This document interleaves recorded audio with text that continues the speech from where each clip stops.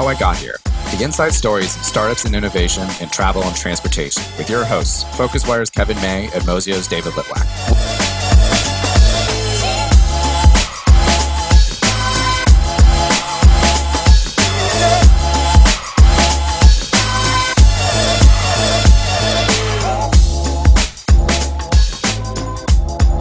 Hello there and welcome to another episode of How I Got Here. This is Mozio and FocusWire's inside stories around innovation and startups in travel and transportation. We're delighted for this latest episode to be joined by Stefan Egberg. He's the CEO of the Travel Start Group, based in South Africa, but formerly from Scandinavia, Sweden in particular. He's got a really interesting backstory, which is why we've invited him on here for this show. So first of all, a very warm welcome, Stefan. Thanks for joining us. Thanks, Kevin. Great to be here. Okay, right. So as always with these, we start with the question and we ask for you to give us a kind of a succinct overview, and that's how did you get here? Yeah, how did I get here? It's like that David Byrne song. That was the first thing I thought about when you asked that. So I thought about that, and I think it's through a series of, maybe fortunate or unfortunate, not necessarily connected events that got me to where I am today. Because, when I look back for what I intended to do and what I'm doing today, I got derailed, quite a lot. So obviously, but I think, the ingredients are basically the following. One is a bankruptcy in Scandinavia's largest consolidator.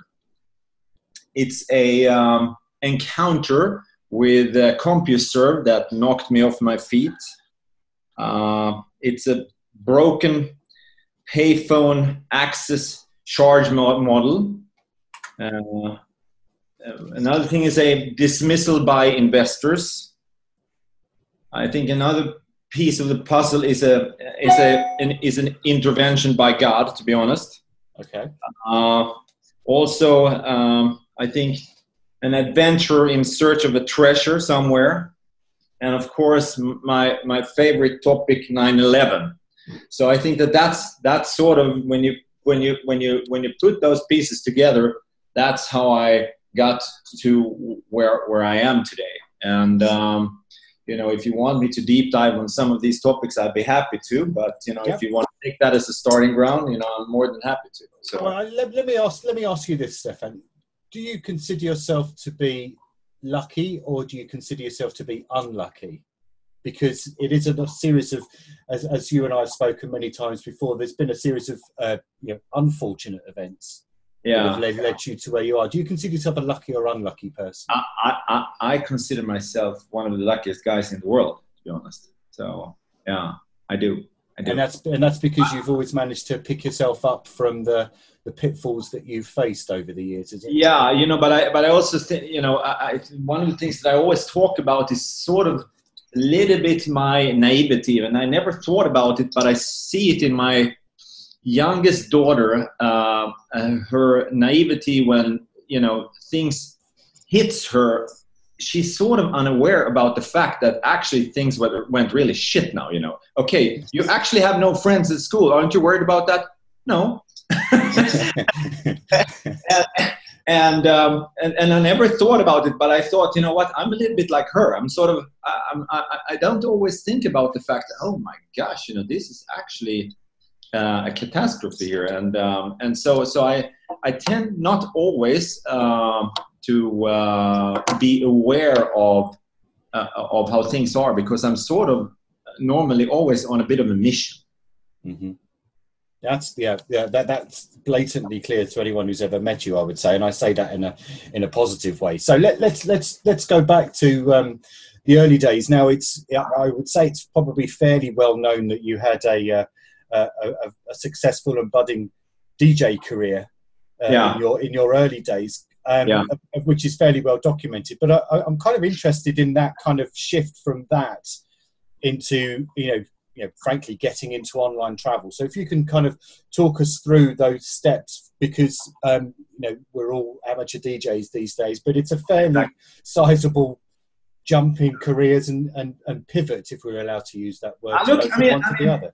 At the end of the day, it's not that big of a difference, because it's sort of, when I worked as a DJ, you've got to remember that, I started back in the early days of Saturday Night Fever. And, the equipment that you had back in those days, they were hacks. So basically before every gig, when you were in a club, you had to be under the console, fixing the wires. And, sometimes, we found some sort of fuse box or something to connect to the mixer board to have different sounds. So there was actually somehow a lot of technology involved in that in the early days. And another thing also that people tend to forget is that when you play in front of an audience, you have to be extremely customer focused, because if you don't, you will be very soon out of fashion.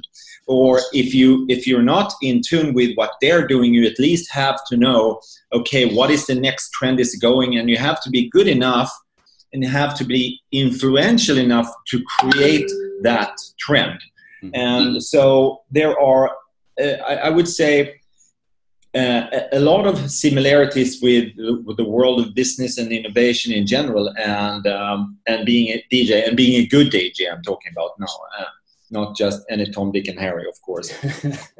But indeed. But I suppose the interesting thing is that the technical aspects. Yeah, tick that. The customer focused part, knowing when to spin the right tunes, and becoming customer focused with an online travel agency. But the entrepreneurial part of that, is that something that you learned as well, or would you have considered yourself to be an entrepreneurial disc jockey? Yeah, the thing is that first of all, a DJ is only as good as their last gig. So you have to perform all the time, and you can't, it's not a job, because if you fall behind, there are other younger, better talented who will take your job in the booth where you're playing. So you have to sort of constantly be on the ball, and you also, at least in those days, you have to negotiate with dodgy characters all the time. So you come into a room with, half-naked ladies, and, club owner, is half stoned. And so you negotiate with dodgy characters basically all the time. And in those days, you negotiated with the record labels as well, because you wanted to get all the records for free. So you had to, and those guys had a lot of power back in those days. And obviously there's a whole bunch of stuff that you need to negotiate the whole time. So you are an entrepreneur because you're on your own. There is no job security. So I'm going to make maybe an obvious segue about dodgy characters. Once you did make that shift from being a DJ into online travel, did you come across, dare I say, shady characters in those early days, simply because what you were doing was very new? One of my first partner, he was basically he was a very, very shrewd business guy, and he owned a bucket shop. And for those guys who listen in on this who doesn't know what a bucket shop is, it's basically normally a travel agency located on a high street in a major city, and they're often run by Persians or people from Chile. Sometimes they were from Spain, or often India. And they normally target their own population going home for their annual trips.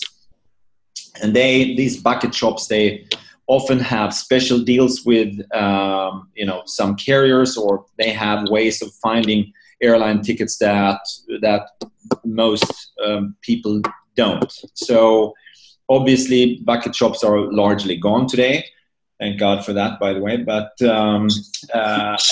and these guys, they are completely shady.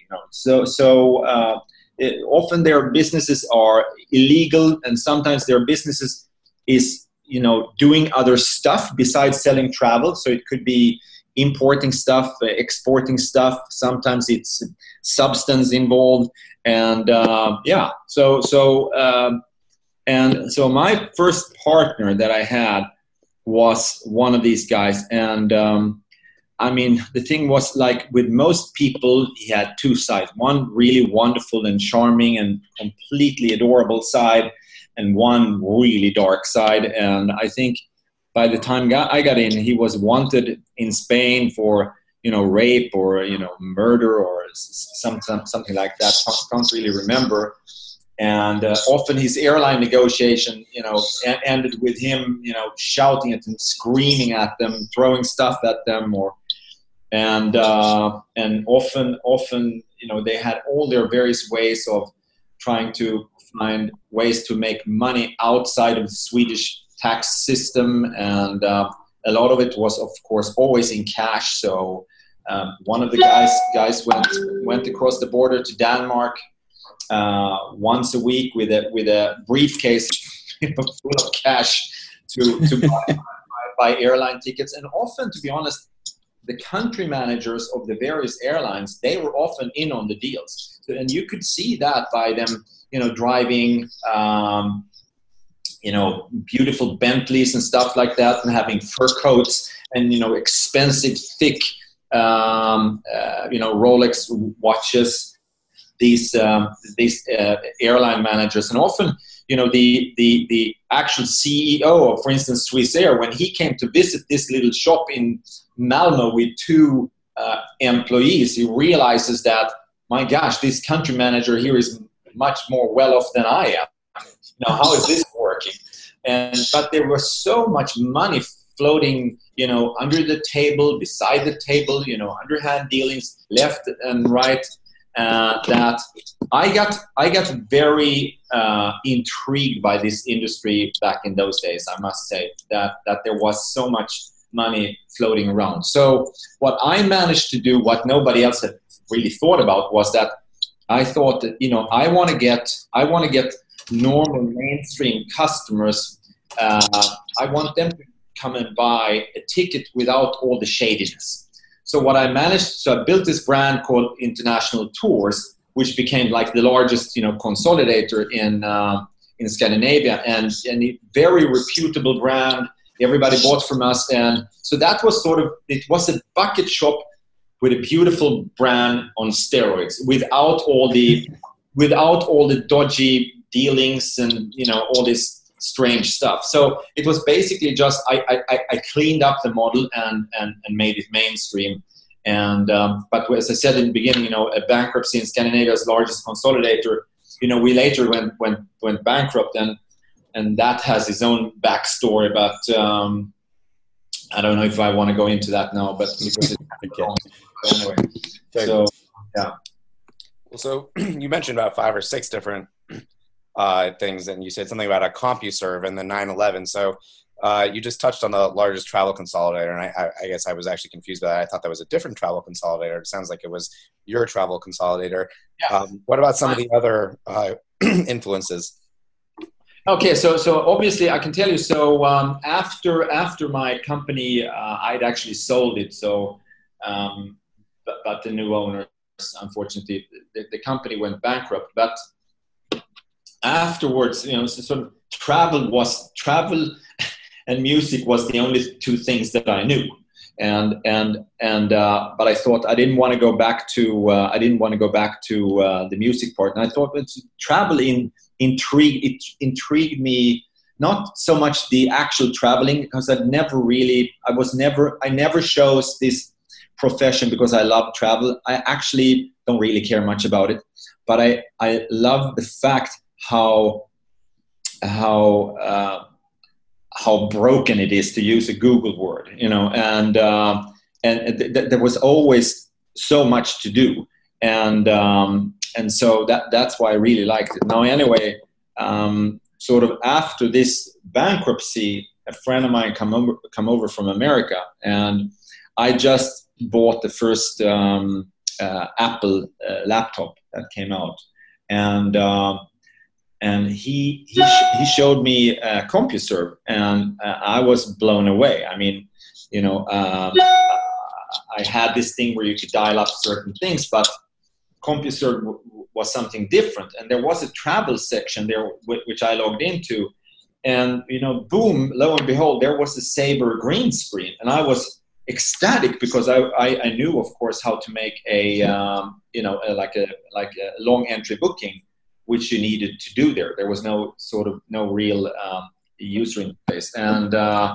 and once I've concluded this booking to Paris, I was like, flip, this is incredible. You just need to make this, easier for people, for those who don't know how to do these commands. So that was a total revelation for me. I mean, I remember it so well. I think it was 95. I think it was July 20. It was like lightning struck me or something like that. And that was really a beautiful moment. So, interestingly, we're hearing lots of pinging here, because for those, we're not recording this live, but in a couple of weeks when this goes out, we're just hearing that Mark Åkerström, the CEO of Expedia, has resigned, and his CFO as well. So that's probably why we're hearing lots. Are you kidding me? Yeah, exactly. So this is what happens when you record live during the news day. So we probably shouldn't go into it in great detail because we don't know anything about it as such. And but yeah, that may be. Listeners, why we're getting lots of pinging from people's computers here. I mean, we can maybe discuss it another time. But I mean, interestingly, Stefan, if you could talk us through, you built a really successful business in Scandinavia, and it was growing, and dare I say, you said there was lots of money kicking about, and things were, in inverted commas, comfortable. Mm-hmm. How did you kind of see that period in terms of your own kind of personal success? Is that something that you were thinking, I've got a long and glittering career ahead of me? Or did you always have some kind of vision or aspiration to kind of move on? And we can come to the moving on when you move to South Africa in a little while. But I'm just getting a sense of, you've always come across as somebody who doesn't like to sit still for very long. Did you ever have a sense that you were feeling very comfortable with how things were going with Travel Start in Scandinavia? No, I mean, I've heard this quite a few times here, that I'm more of a wartime guy than a peacetime guy. And, if there is no chaos, I will create chaos just, to have some stuff happening. And I think that's a trait that most entrepreneurs to some degree have. I think that, obviously, See, the thing is that after the bankruptcy, the industry in Sweden, they treated me like pariah, like I had leprosy or something like that. Then when I had success with Travel Start, of course, then I was, celebrated. And I was the best thing since sliced bread. And I've sort of always didn't care about those things, to be honest. But for me, it was more a little bit of a journey. How far can you take certain things, and what can you learn in the process? What's beyond the horizon and stuff like that. So I mean, that was always very. I mean, the journey was always very, very important to me, and I liked that challenge. And what would you have said was probably the hardest task of overseeing that company and growing it at the same time? Are we talking about my Scandinavian business now? Yes, yeah. I think the absolutely toughest thing was that we wanted to build this rocket ship or Ferrari or whatever you want to call it. But the problem was that there was not even gravel roads in those days. So there was no payment connectors. There was no easy way how to get on the internet. Even actually accessing internet was a problem in those days. Suppliers, they didn't know what we were talking about. GDSs didn't know what we were talking about. So everything, you needed to hack everything. And that was, of course, that was wonderful because you created something out of nothing. And so by the time we started Mr. Jet, for instance, so this is just prior to Travel Start. So when we started that, obviously, Expedia, was doing business, and Travelocity was doing business. PC Travel might have just shut down, and there were a few others in America. I don't think that Last Minute had even started when we got going, and so you needed to invent everything from scratch, and that was really wonderful in many ways, because so once I got fired from there, starting up TravelStart, I sort of knew how to do things and navigate things. Then, it was more about, okay, so I've got access to supply now, I've got content, people can pay, et cetera, and how can we do this better? And now how will we get traffic? So that was, of course, a different challenge, and it's a challenge that the whole industry has today, of course. I like that journey, and it was, so basically you had to invent everything, from scratch, and that was just something that we enjoyed doing. So I want to quickly summarize here. So you did international tours first, and then Mr. Jet was the second, and that was is that correct? That's Scandinavia only, and then it was TravelStart after that. Am I correct on that? Yeah, it was TravelStart after that. And so bear in mind, there was a couple of projects in between international tours and Mr. Jet as well. So we were working on this pay phone access, charge model. And when the first browser came out, it was pretty obvious that, we should just move everything to the internet instead. But the problem was that there was nobody on the internet in those days. It was just a thing. So it took time before time caught up with us. But in Scandinavia, at least, I remember it so well. The pivotal moment for online travel, the first iteration was really 9/11, because that's when people flocked to the internet to find good deals, and so that was really great for us, because there was lots of deals out there. There was lots of capacity. They wanted to do business with everybody, especially the airlines, and so that was actually a pivotal moment for us, for the whole industry. So sorry, you mentioned something there, and I just want to go a little deeper. You said that this pay by phone kind of stuff. So was that Mr. Jet, and then when you transitioned to, when you had your aha moment seeing the Sabre screen, that's when you started TravelStart? And I would love to hear a little bit more about that transition, because it seems like an interesting in-between phase between offline and online. So I'll tell you what the in-between phase was. So I had the international tours. Then the next thing was I encountered, CompuServe. But before, conceptually, I didn't even know what a freaking graphical user interface was, but between that and the first, browser experience, how we developed something, was actually we did this, payphone access charge model, where you basically, you had these menus, click, or press 1 if you want to go from Stockholm, press 5 if you want to go to London. So you can just imagine, sometimes they had to wait like 7 minutes before their choice came up. So that wasn't sustainable. So I partnered with the largest media corporation in Sweden to put these menus on in their papers, so people could immediately access. Okay, press 1 if you want to go to Stockholm. Press 27 if you want to go to Malaga, for instance. And so because it was the menus were too complicated. Now, we made some money doing this because there was a lot of novelty and nobody had really done this before. And basically, what we did was we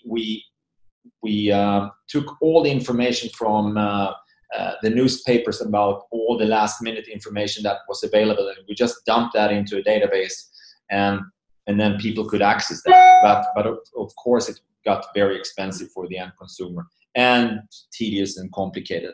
And then sort of the first browser came up, and I hacked together a business plan with a friend of mine that a company invested in, and that became Mr. Jet, which then sort of became the household name online travel in Scandinavia, at least at the time. I got fired from there, and then I started TravelStar. So that's how it all happened. Very interesting. I want to quickly touch on something you briefly mentioned. You said you were a pariah in Sweden after the first failure. I think it's always interesting for our listeners, especially because in travel, it's not like the rest of startup world, so based in Silicon Valley. I remember when we started this podcast, someone said, "Oh, you should do all your interviews in person." And I kind of laughed. I was like, "Yeah, well, unless I want to be flying all around the world, that's not going to happen." And what we recognize is, like people are starting businesses in all different places around the world.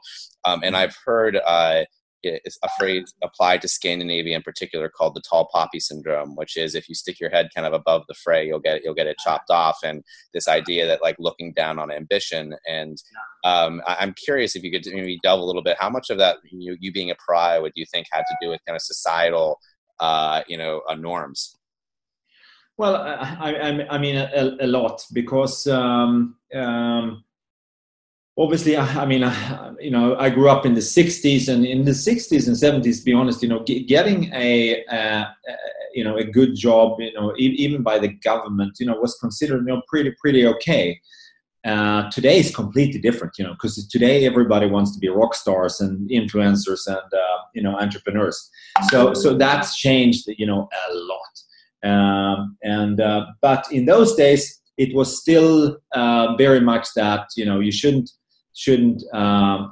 stick your chin out, because they will beat you down. But guys like Zlatan Ibrahimovic and people like that, they've changed that a lot. So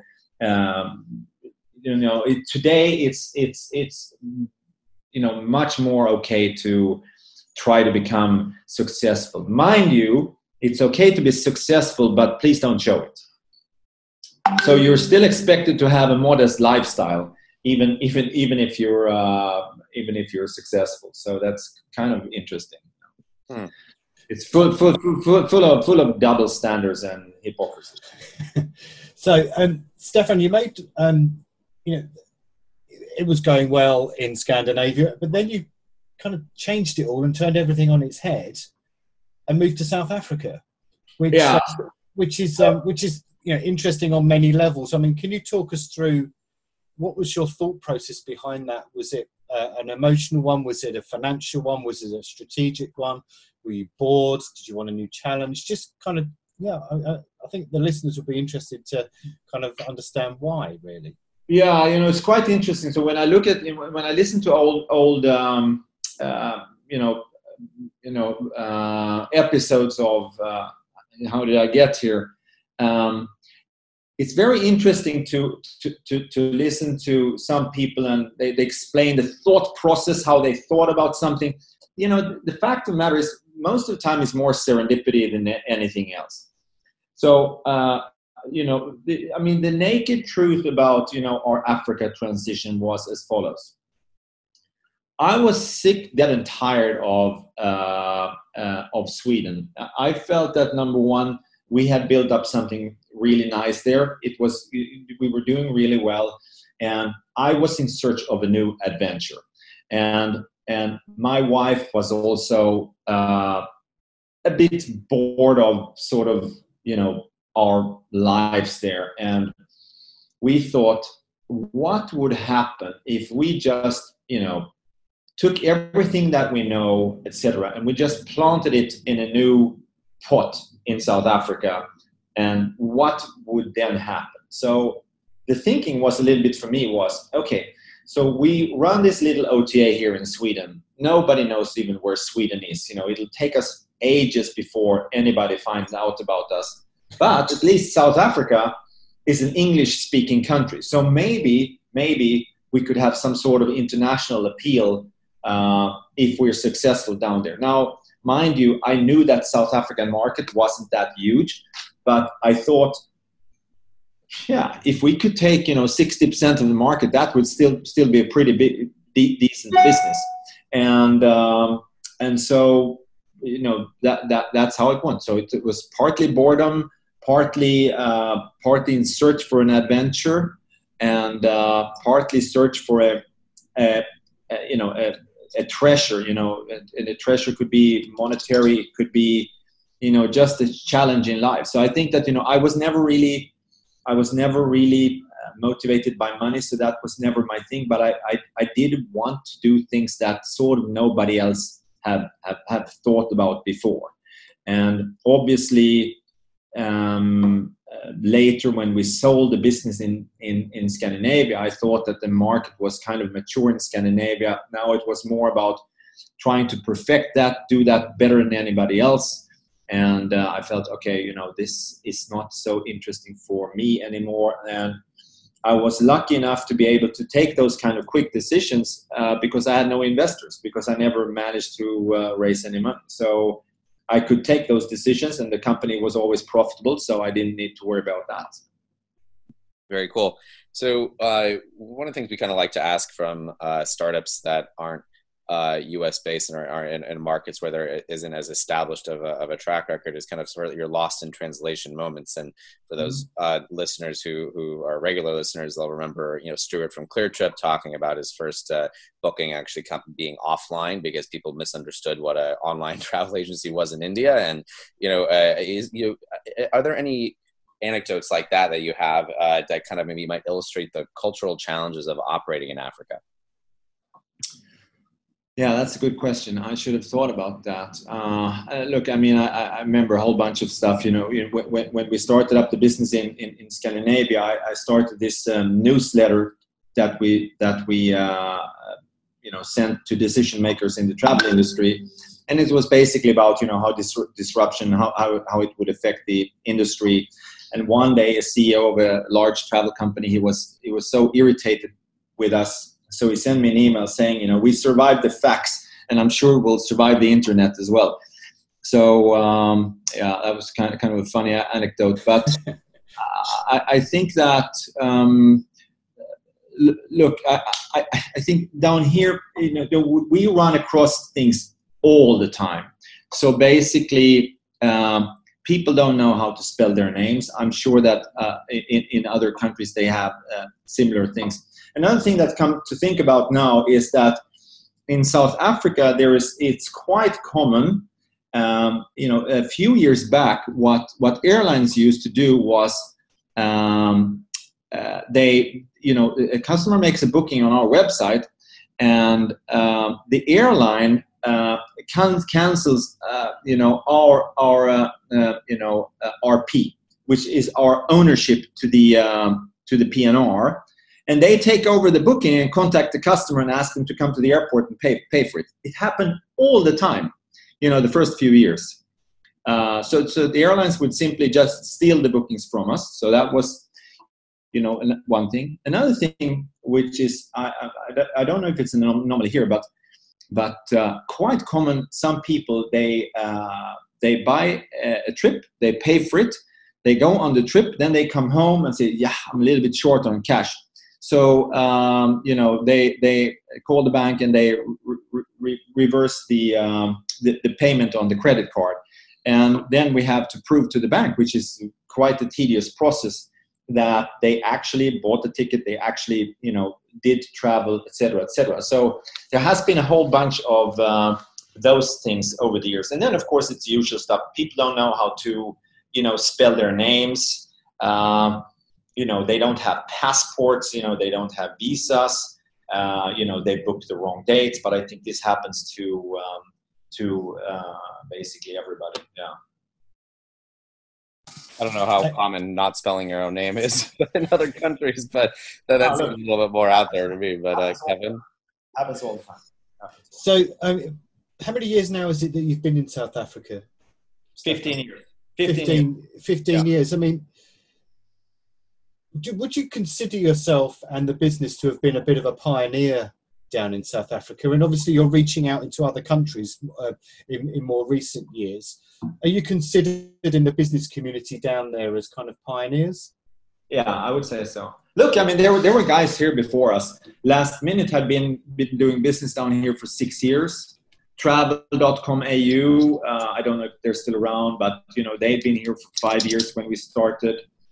And those were some of the international players that were here when we launched. So but I think we were basically the first ones to do it right, for sure. I think there was a lot of stuff that we did that was very different. But look, I mean, our industry is mature now, and the reason that Mark and others, they resign now is because we're becoming the new dinosaurs. So, that's why all this stuff is happening very quickly. And with that in mind, what would you say has probably been your biggest achievement with the business in Africa?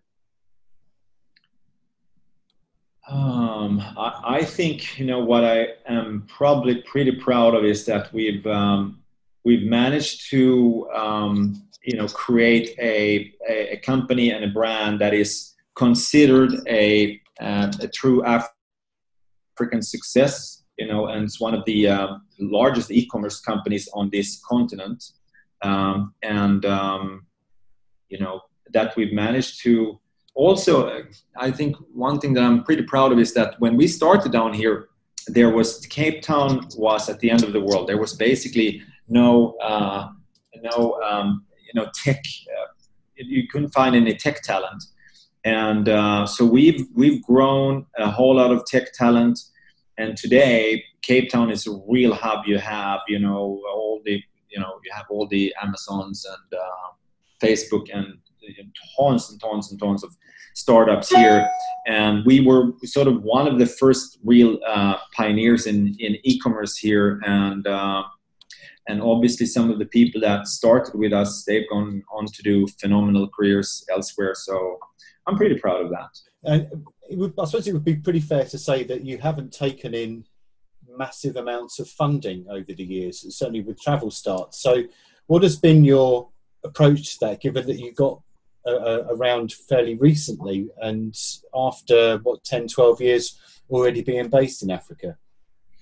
Yeah, so I mean, I think the reason that I took in money, that was 4 years ago now, was that I felt I'm not getting any younger, and I felt that I needed to think about some sort of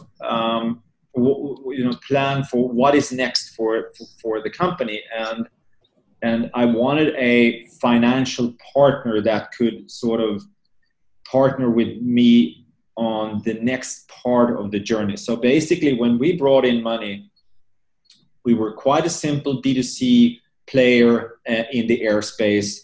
And over the last couple of years specifically, we ventured out into new categories. We're pretty big in accommodation. Now we do buses as well. We do corporate travel. So we have 10% of the corporate travel market in South Africa. And, we're quite acquisitive, and, we do a whole bunch of stuff. So we want to continue to do that. We want to cover as much content and supply as possible on the African continent, and there is tons to do there still. And we want to cater for customers irrespectively of mode of transport, irrespectively of mode of holiday or why they're traveling. And eventually we might also look at people coming into Africa, so we can use our supply for them. So yeah. Okay, and the last one then from us then, Stefan. I mean, you did reference it when you were talking about your reasons from moving from Sweden down to South Africa, and one of those was boredom. I mean, what do you do now to stop yourself being bored? And in the years that you have been down there, have you had to make some adjustments because you have started getting bored? Oh yeah. So I mean, I do that all the time. No, I mean, I keep myself busy with looking at both new business model, and also, to be honest, how the basic B2C model is going, what that's going to look like going forward. And so I think that's I think for years there was actually not a whole lot of stuff happening in this industry that I really was energized by. But I'm energized by the fact now that there is so much commotion going on. Google is eating everybody's lunch, dinner, and breakfast and snacks as well. And so how do we look at that? How do we address that? And what other models are there that we can defend more towards that. So I think, I must say, I said to my colleagues the other day that, I don't think I've been this excited about this industry in almost 18 years as I am now. So, okay. Well, that's great. Well, thank you ever so much for joining us, Stefan. We were out of time. Who knows? By the time this podcast comes out, you may well be the new CEO of the Expedia Group. Maybe that's what all the pinging was in the background. That was Barry Diller contacting you, asking you if you were interested in the job. But who knows? That may have. You never know. But that would be a terrible decision. Yeah, so. All right. Well, thanks ever so much from David and I for joining us on How I Got Here, Stefan. All right. Thanks a lot. Thanks. Okay. And thanks everybody for tuning in. This has been How I Got Here, another episode of our weekly podcast where we look at the innovation and stories in travel and transportation. Thanks ever so much for tuning in. We'll see you next time. Thanks ever so much.